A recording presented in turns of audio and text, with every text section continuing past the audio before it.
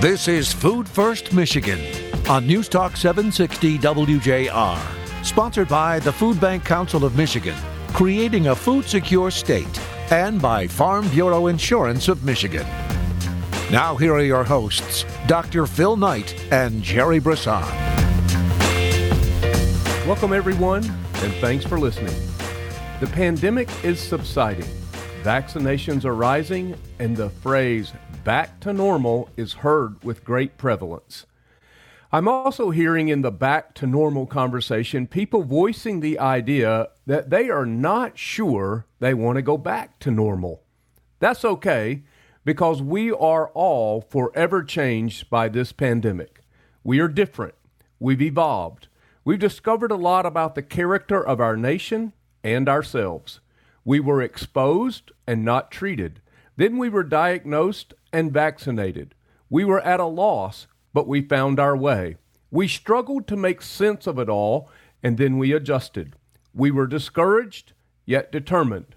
We learned, and now we must apply. Applying what we've learned about ourselves and the needs around food security across our communities begins with understanding prior to the pandemic that there were 1.3 million people in Michigan who were food insecure. They were unsure about their access to their next meals or food for their families. That number skyrocketed to almost 2 million and has been coming down for the past few months. Projections about food insecurity are just that, projections. But we think we will have higher than normal rates through June of 2022 as the K-shaped economic recovery continues. But for those 1.3 million Michiganders who were struggling with food insecurity prior to the pandemic, normal doesn't hold much appeal. A return to normal means trade-offs every month between utilities, rent, food, medicine, and transportation, along with clothes for the kids and the other necessities of life. Who wants that back? No one. How about instead of back to normal, let's go back to normal and beyond. Let's take what we've learned, apply it now, and build the future in front of us so the toxic stress of food insecurity is much like the horrible, stressful-filled days of the early pandemic, a thing of the past. It isn't back to the future, but it is back to normal and beyond. Join me for this journey when Jerry Brisson comes aboard next on Food First Michigan.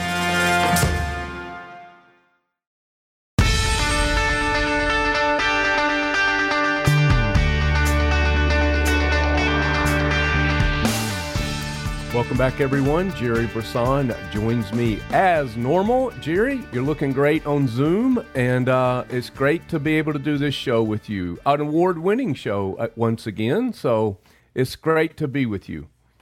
We can honestly say multiple award-winning show. I mean, let's not underplay the accomplishment. No, never. I don't think either one of us have ever been accused of that. But no, I don't think so either. But anyway, great to see you, Doctor. Always good to be here, and always good to be, talking about what is going to help us become food secure Michigan. Right? It's awesome. It never gets old, right? There's so much going on and so much to learn and so much to do, but we keep making progress step by step. I love the idea of back to normal and beyond. And I would even say that the gist of our work has been that for a long time, at least since we started this show, if not before, that we want to be back to normal and beyond. And it's nice to be reminded that that's who we are and what we do and what we're aiming for. And I think it's a really good time to talk about it. Well, I think so. I think, when the pandemic hit, we were talked about the pandemic a lot and its effect and our response to it. And just to remind our listeners, on average, we've increased our distribution somewhere between 44 and 47% across the network.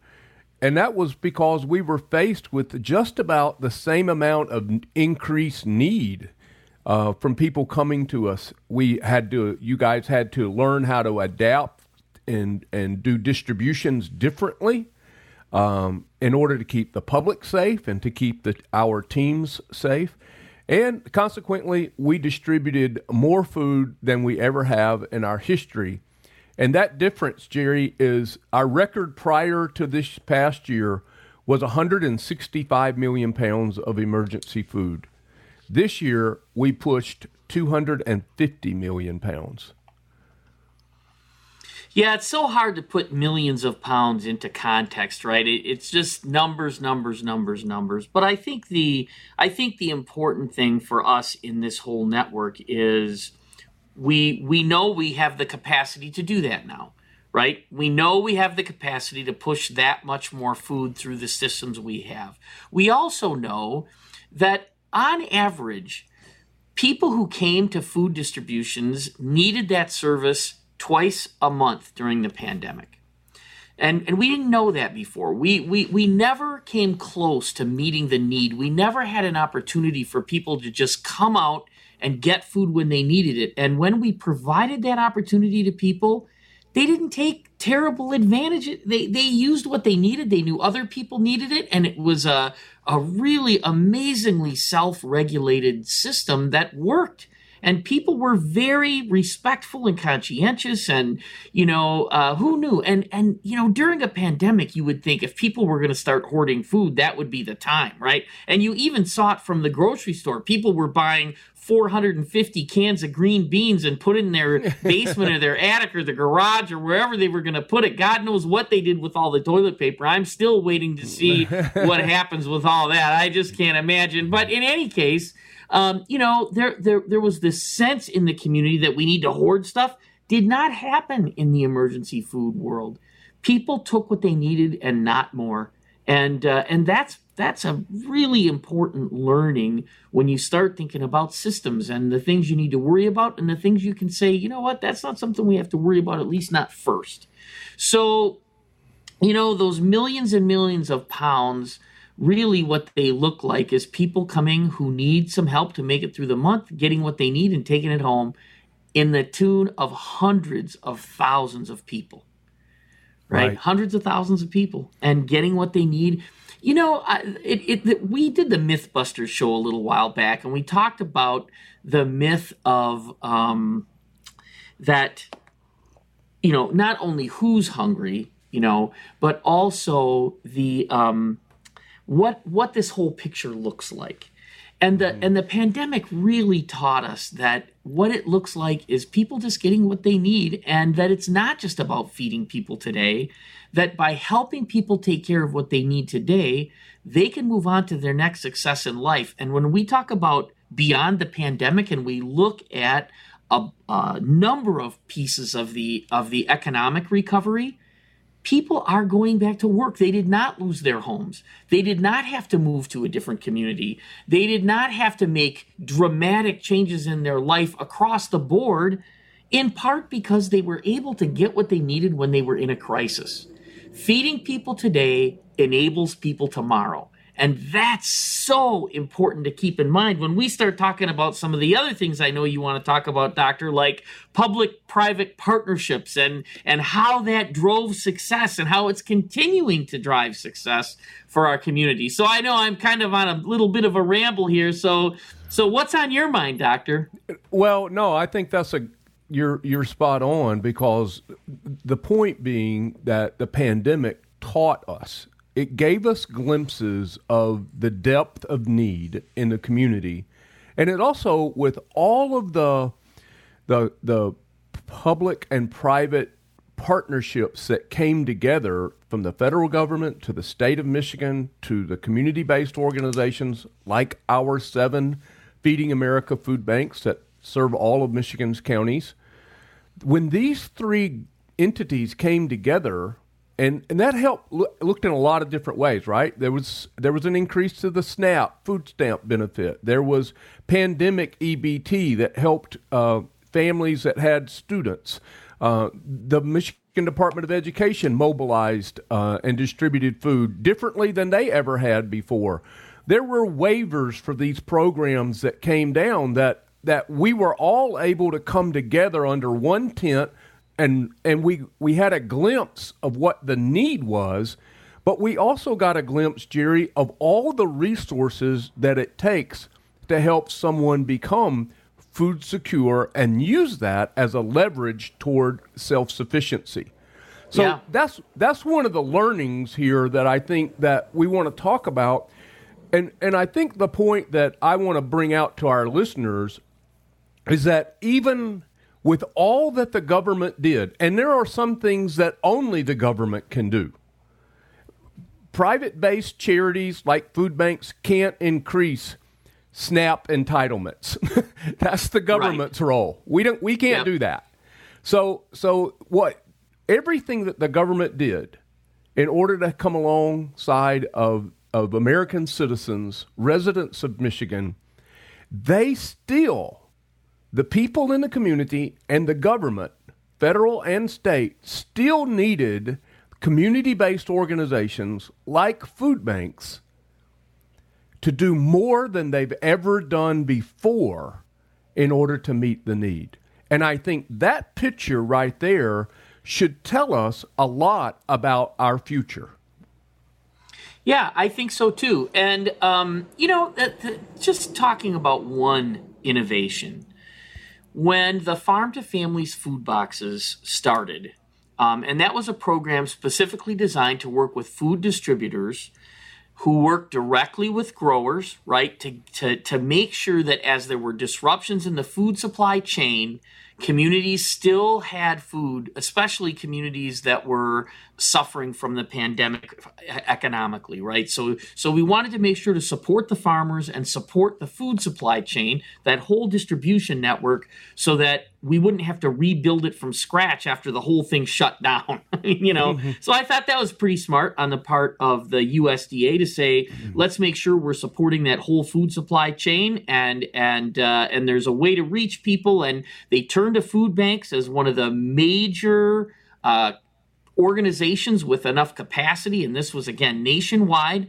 but certainly here in Michigan, and we helped them make it work. And it was a huge reason why we could distribute so much more food in the last year or so. So now, how do we take that, now that that program is essentially over? What did we learn, right? Well, one of the things we learned is if you get fresh food that people want and need, you can do it at a fraction of the cost of retail.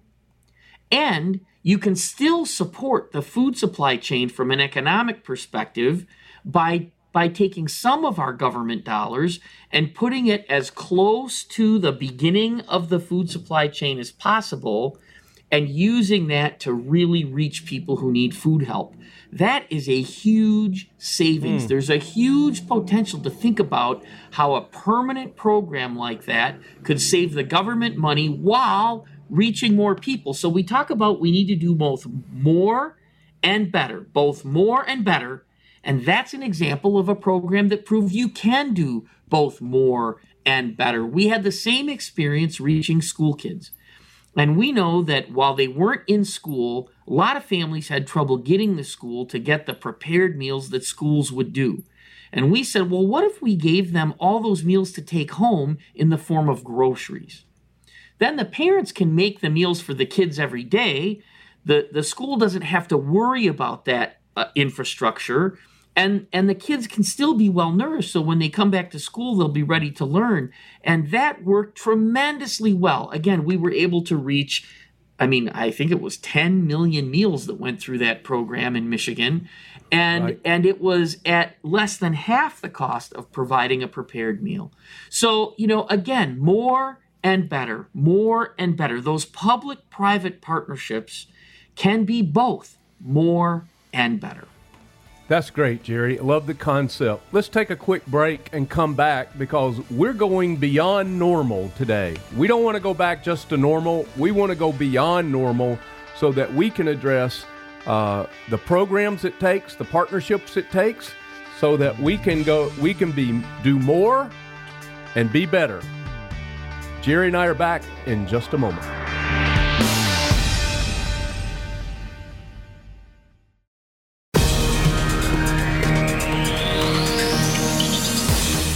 contact the Food Bank Council of Michigan at fbcmich.org. Now back to more Food First Michigan with Dr. Phil Knight and Jerry Brisson. Thanks, everyone. We're back. Jerry Brisson, Dr. Phil Knight here on Food First Michigan, #1 rated show, podcast in America dealing with food security, Jerry. We don't want to just go back to normal here in regard to food insecurity and what it was like prior to the pandemic, because we had about 1.3 million people in the state. Probably almost 400,000 of those were children who were struggling with the toxic stress of being food insecure, not knowing where their next food is coming from. And one of the things that we learned in the pandemic that we talked about in the segment prior to this one, Jerry, was that private-public partnerships must increase. And when we all get under the same tent and start thinking together, we can really complement one another. But, there are certain things, certain roles. Rob Fowler on the show recently said that there are policies that government creates that only government can fix. And so I think that's the next thing I want us to talk about is we're looking about the safety net. And the safety net really means what? I mean, that there are federal programs, there are state programs that are designed to help people who are or families who are struggling. One of those programs is SNAP, right? Used to be called food stamps. And all these programs are under what we call the safety net. It's designed to catch people, right? And help them and come alongside of them. But what we find is that there are some policies inside the safety net that are really counterproductive to helping people find success and self-sufficiency. And one of those problem areas would be work supports. And there are 3 programs that make that up. So there's food assistance, there's housing assistance, and there's child care. And by the time, Jerry, you make $13.50 an hour in Michigan, all those benefits go away. And we drop people off of a financial cliff, and we de-incentivize people to continue to work and try to earn and do more and be better. I'd like your thoughts. So I think the conversation about the benefits cliff has reached high-level government ears for at least 10 years. This is not a new thing, right? This is something that people who administer these programs know about, and they know it doesn't work. So you have to ask the question, then why does it persist? If you're doing something that you know doesn't work, why do you keep doing it, right? I mean, that's the real question. So if you scratch the surface of why would people do something they know doesn't work, what you find is that it's more a matter of how do you pay for it, who pays for it, and what mechanisms do you put in place to make sure that this problem goes away? Because it's not free, right? Part of the issue is just the wage structure overall, and there are some businesses that are very low margin that just simply can't afford to pay what a living wage might be. And so you've got that situation. You have other situations where people could pay a living wage, but they'd really rather take profits. Well, profit is part of the way our economy is built. That's how capitalism is structured. There's nothing wrong or bad about people wanting to take profits. But nonetheless, if you want to address this issue of having the right work supports in place, you have to be able to describe how everybody wins, not just how some people win, right? And that's where things get mucked up. They get mucked up in the process. What Rob Fowler said about that was, then you take the time it takes to unmuck it, right? You've got to take the time, and it does take time, right? Now, he didn't say that exactly, but I'm gonna give him credit for the idea. That's a paraphrase of Rob. I don't think I've ever heard the word muck come out of Rob's mouth, but I got it. And I'm really glad you can enunciate. And so here we have what Rob described on our show just recently, the problem with term limits. It's complicated to solve these problems when you have vested interests with different ideas about what a win looks like. And in order to develop a scenario where everybody wins, you have to sit down and talk about what a win could possibly look like, and you got to be pretty smart to do it. Now, our legislators are smart, but if you don't give people enough time in office to really grapple with the many, many, many issues and the complexity around those issues, you end up with people doing their best, which isn't always what is best, right? And there we have why we have programs that we know don't work, and we keep doing them anyway. So to get to the right policies, you've got to have a clear articulation of the problem, the solution, who pays for it, and how that gets the community to a place where everybody wins. And as long as we develop winners and losers, you'll never solve these complex problems. You've got to approach it in a different way. Wow, that's really, I really like what you said there. I liked everything you said, but I really like what you said at the end, that if we go at this by creating policies with winners and losers, or people who deserve and people who don't, then we're never really going to have an opportunity to solve a problem that we all believe is solvable. Well, right, maybe and that not we all all believe. At least we believe it. Yeah, well, and we want to solve it. There's no, I mean, again, you could probably find an exception to this, but in general, there are very few, if any, people who would say we shouldn't feed households with school-age children. Right? We want those children to survive. We want people to do well. We want success for the community. And it starts with taking care of our school-age children, right? Everybody knows that there's no question about it. There's two words that should never go together, child and hunger. Who would argue with that, right? But when you start developing policies that actually address that and make that real, now you got to start looking carefully at, well, then what's the benefit to everyone? And how do we look at it? And there is a benefit to everyone. The good news is it's not impossible to get there.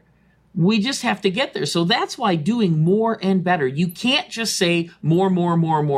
You have to look at what you're doing that you could improve, so at least some of the cost is recouped by doing things better, right? I mean, again, it's and that inspires and motivates people to then do even more.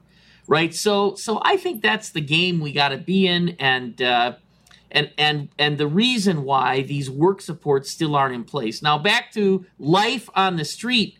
When you're doing everything right, you have a job, you've been trained, you're getting promoted, and you realize after the first month that you've been promoted that you actually have less income than you had before. Well, that's not a good feeling. That's not a good experience, right? And that's what you mean, doctor, when you say it disincentivizes work. The person in that situation goes, why did I go through all this trouble only to be worse off? Now, you could say, well, but if you take a longer view, you'll be better off. And that's true. But how can you take a longer view when you can't feed your family? That's so cruel. That's just cruel to do to somebody. How do you say to somebody, take a longer view? You know what? Your kids are going to be really hungry for the next year or two, and maybe they won't learn in school as well, but take a longer view. Are you kidding me?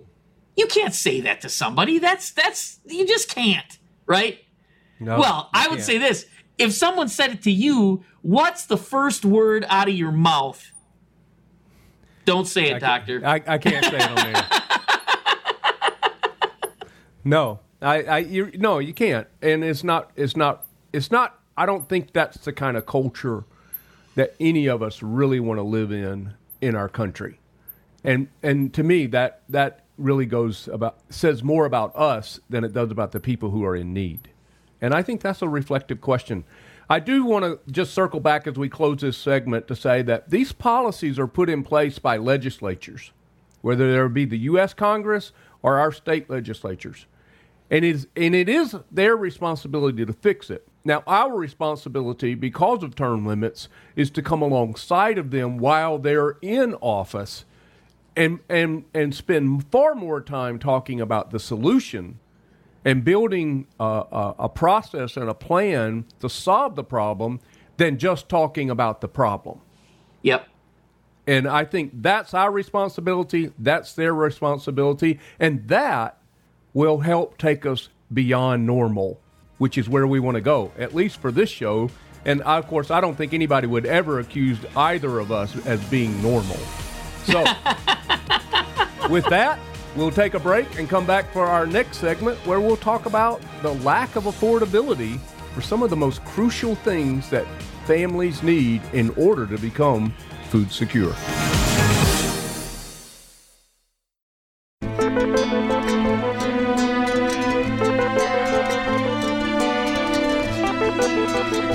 Food First, Michigan. Once again, here's Phil and Jerry. Thanks for listening, everyone. Jerry Brisson is back. Dr. Phil Knight here. We're on Food First, Michigan. And Jerry, we're talking about things that will help us skip normal and go beyond that. Because in regard to food insecurity in Michigan, nobody wants to go back to normal. That's where 1.3 million people really lived unsure about where their next food was coming from. I don't think anybody has an interest in going back to normal. Let's go beyond it. Yeah, I think that's exactly right. And it's a good place to land for a conversation about what do we want the new normal to be, right? Yeah. If we don't want to go back to normal, then what do we want to happen instead, right? So one of the things we already talked about was we need public and private partnerships to be more effective. Another thing we already talked about was we need to be working together to solve problems we all want to solve and take the time it takes to make good policies that actually work rather than doing things we know don't work, right? We know that's part of what the new normal should look like, right? We talked about how some of the government programs that started during the pandemic should continue. And that would provide a huge amount of relief for a lot less cost than what programs cost before that. So that's another thing that we've already talked about, the new normal. So then you teed this up by talking about healthcare and childcare and how healthcare and childcare are obstacles to people, not only to food security, but to a lot of other things in their life that they want and they're willing to work for. But if going to work means you have to have childcare for your family, and that childcare is actually more expensive than what you make at work, that the net sum of that reality doesn't work out for you. It's impossible to stay at that job at least. So you could say, well, get a different job. Well, easier to say than to do, right? I mean, fundamentally, there's a lot of people working to get better jobs. There's no question about it. But do we want people to wash dishes when we go to a restaurant? I think we do. And I think we want people to be happy in those jobs. I think we want them to be fulfilled. I think we want them to feel good about the effort they're putting forward to make our life better, right? It's not just their life, it's everybody's life, right? So we all want to go out to eat and have a good time. And those jobs that happen behind the scenes in restaurants and banquets, those people and the families they support need to have systems that really and truly support them completely, not just part of the way. So how do you do that? How do you, and we haven't even touched on healthcare, really focused on childcare there, but a lot of jobs, a lot of the lower paying jobs don't have healthcare. So if you can't take a sick day, what does that actually mean? I can tell you two things it means that we learned from the pandemic. If you can't stay home when you're sick, you're spreading your illnesses to other people and they're getting sick. And you're not only driving up the cost of overall population health, but you're driving down the ability for businesses to have a stable workforce, right? If people have to come to work sick, there's a cost to that. But if you don't have healthcare as a part of your life, right? Well, then you're going to work sick because you can't afford to get better. Well, that's not good. We have to figure that out. And it's not just costing the people who are in those low-wage jobs. It's costing everybody. When you have whole segments of people that can only come to work hurt or only come to work sick because they have no access to health care. Well, Jerry, I'll give you an example that's happening in Michigan right now. And if you don't mind, I'm going to say that, we've been vaccinated and, and my wife, she got the Moderna vaccine. And she got the first shot, And this was the experience of a lot of people that I know, and it was fine. The second shot kind of knocked her back a step. It took about a day to recover from that. And I think that's been the experience of whatever vaccine you've gotten. Then that's. But there are people in Michigan right now that got their first vaccine that don't want to get the second shot because they're scared of how it will make them feel, and they'll have to miss work. And that's a sick day, and that's a child care issue, that's a work issue, and that's a health care issue. And it directly affects how this pandemic is going to be dealt with. And that's not something that's, theoretical. That's reality right now, that people are having to make those decisions on whether they get the second vaccine, because this is where all three of these things work, which is also wage, health care, and sick days, child care, all of these things intersect right here. Yeah, so I remember a story that you told recently, Doctor, about a conversation you were having. I should probably let you tell this story, but it was about a colleague who was complaining that he wasn't able to hire enough workers because the government was providing too much unemployment benefit. Mm-hmm. And I'm going to say, and you said, wait a minute, let me give you some reasons why people might not be coming back to work, and why don't you take it from there? Well, we talked about this on the show a couple of times, and I did. I was having this conversation with a couple of legislators that are also business owners, and they're hearing from people in their district it's hard to find people to work. And anywhere you drive in Michigan, you can see help wanted signs in stores, from anywhere from small business to McDonald's to larger industries. You can find people are on. One of the reasons that people aren't going back to work as quickly as possible is because their kids are in a hybrid school situation. And Yep. believe it or not, that schools, particularly public schools, provide child care during the day while they're educating our children. It's child care for the working parent. I mean, when they're only going 1 or 2 days a week and only half days then, that's more stress, particularly on a single parent who's struggling with transportation issues and work issues. I'm not leaving my 10-year-old. I don't have one anymore, but when they were 10, there's not one of my kids when they were 10 years old that I would have left them at home alone. Right. Absolutely right. I mean, and so, well, it just lays out that there are a lot of integrated issues, right? And they're all important. Now, what I think the good news is, that means you can tackle them an issue at a time and still make progress. Yep. You don't have to solve everything at once. Now, obviously, if you're in a situation where you need healthcare and childcare and, work supports and all of the things that we've talked about on this show, well, then, taking things one at a time is probably a little slow for you. And we have to be sensitive to the fact that this is what people are going through. And so taking the longer view, as we already said once on this show, it can be a little bit cruel for the people who need help right now.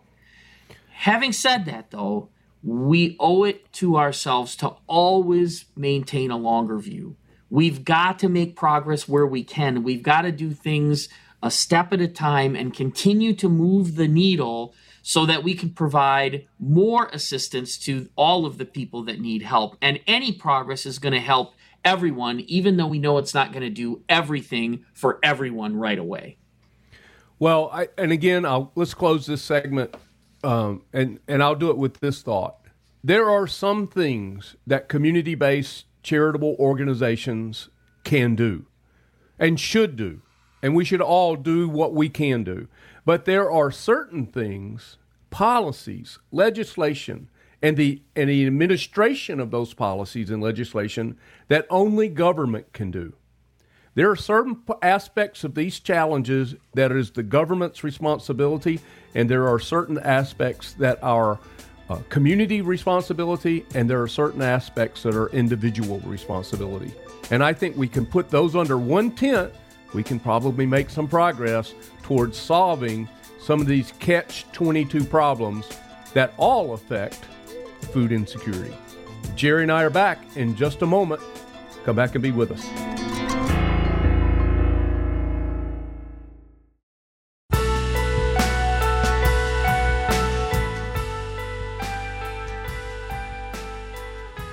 Thanks for listening, everyone. Jerry Brisson, Dr. Phil Knight here to wrap up this edition of Food First Michigan. And Jerry, we talked a lot about what we've learned and how we can apply it so that we don't just go back to normal, but we create our own new normal, as you called it. But it's beyond. Nobody wants to settle for normal. That's boring. Let's go beyond it. You know, Doctor, I have to give a shout out to our producer, Mark, who made a totally hilariously funny comment while we were on the break there. He said, had two of your favorite guests today, which I thought was really funny. Oh, well, you know what? It is always a joy to talk with you, Doctor, about these issues. We have learned a lot, and just reviewing some of the things that we've learned about what going back to and forward to really means for the people we serve. We love our food bank colleagues and the work they're doing. We appreciate our listeners who are part of making this movement happen. We appreciate Farm Bureau who supports us, and all the things that make it possible to think about what that new normal is going to be. Well, that's great, Jerry. Thank you. I enjoy it as well, and especially your rants. So it's time for a little food for thought. The counsel of one of America's foremost thinkers is appropriate as we end this show today. Albert Einstein is reported to have said, "We can't solve problems with the same kind of thinking we use to create them." And while we didn't create the pandemic, food insecurity is a man-made problem. We need to think different, think better, and think together. The pandemic gave us a glimpse of how we solved the riddle of food insecurity. Let's glean from our shared experiences, pool our resources, partner with purpose, and provide solutions by thinking different than when we created the problem. Let's start by realizing the first step in solving many of life's challenges is taking hunger off the table, and we do that by keeping food first, folks. Food first.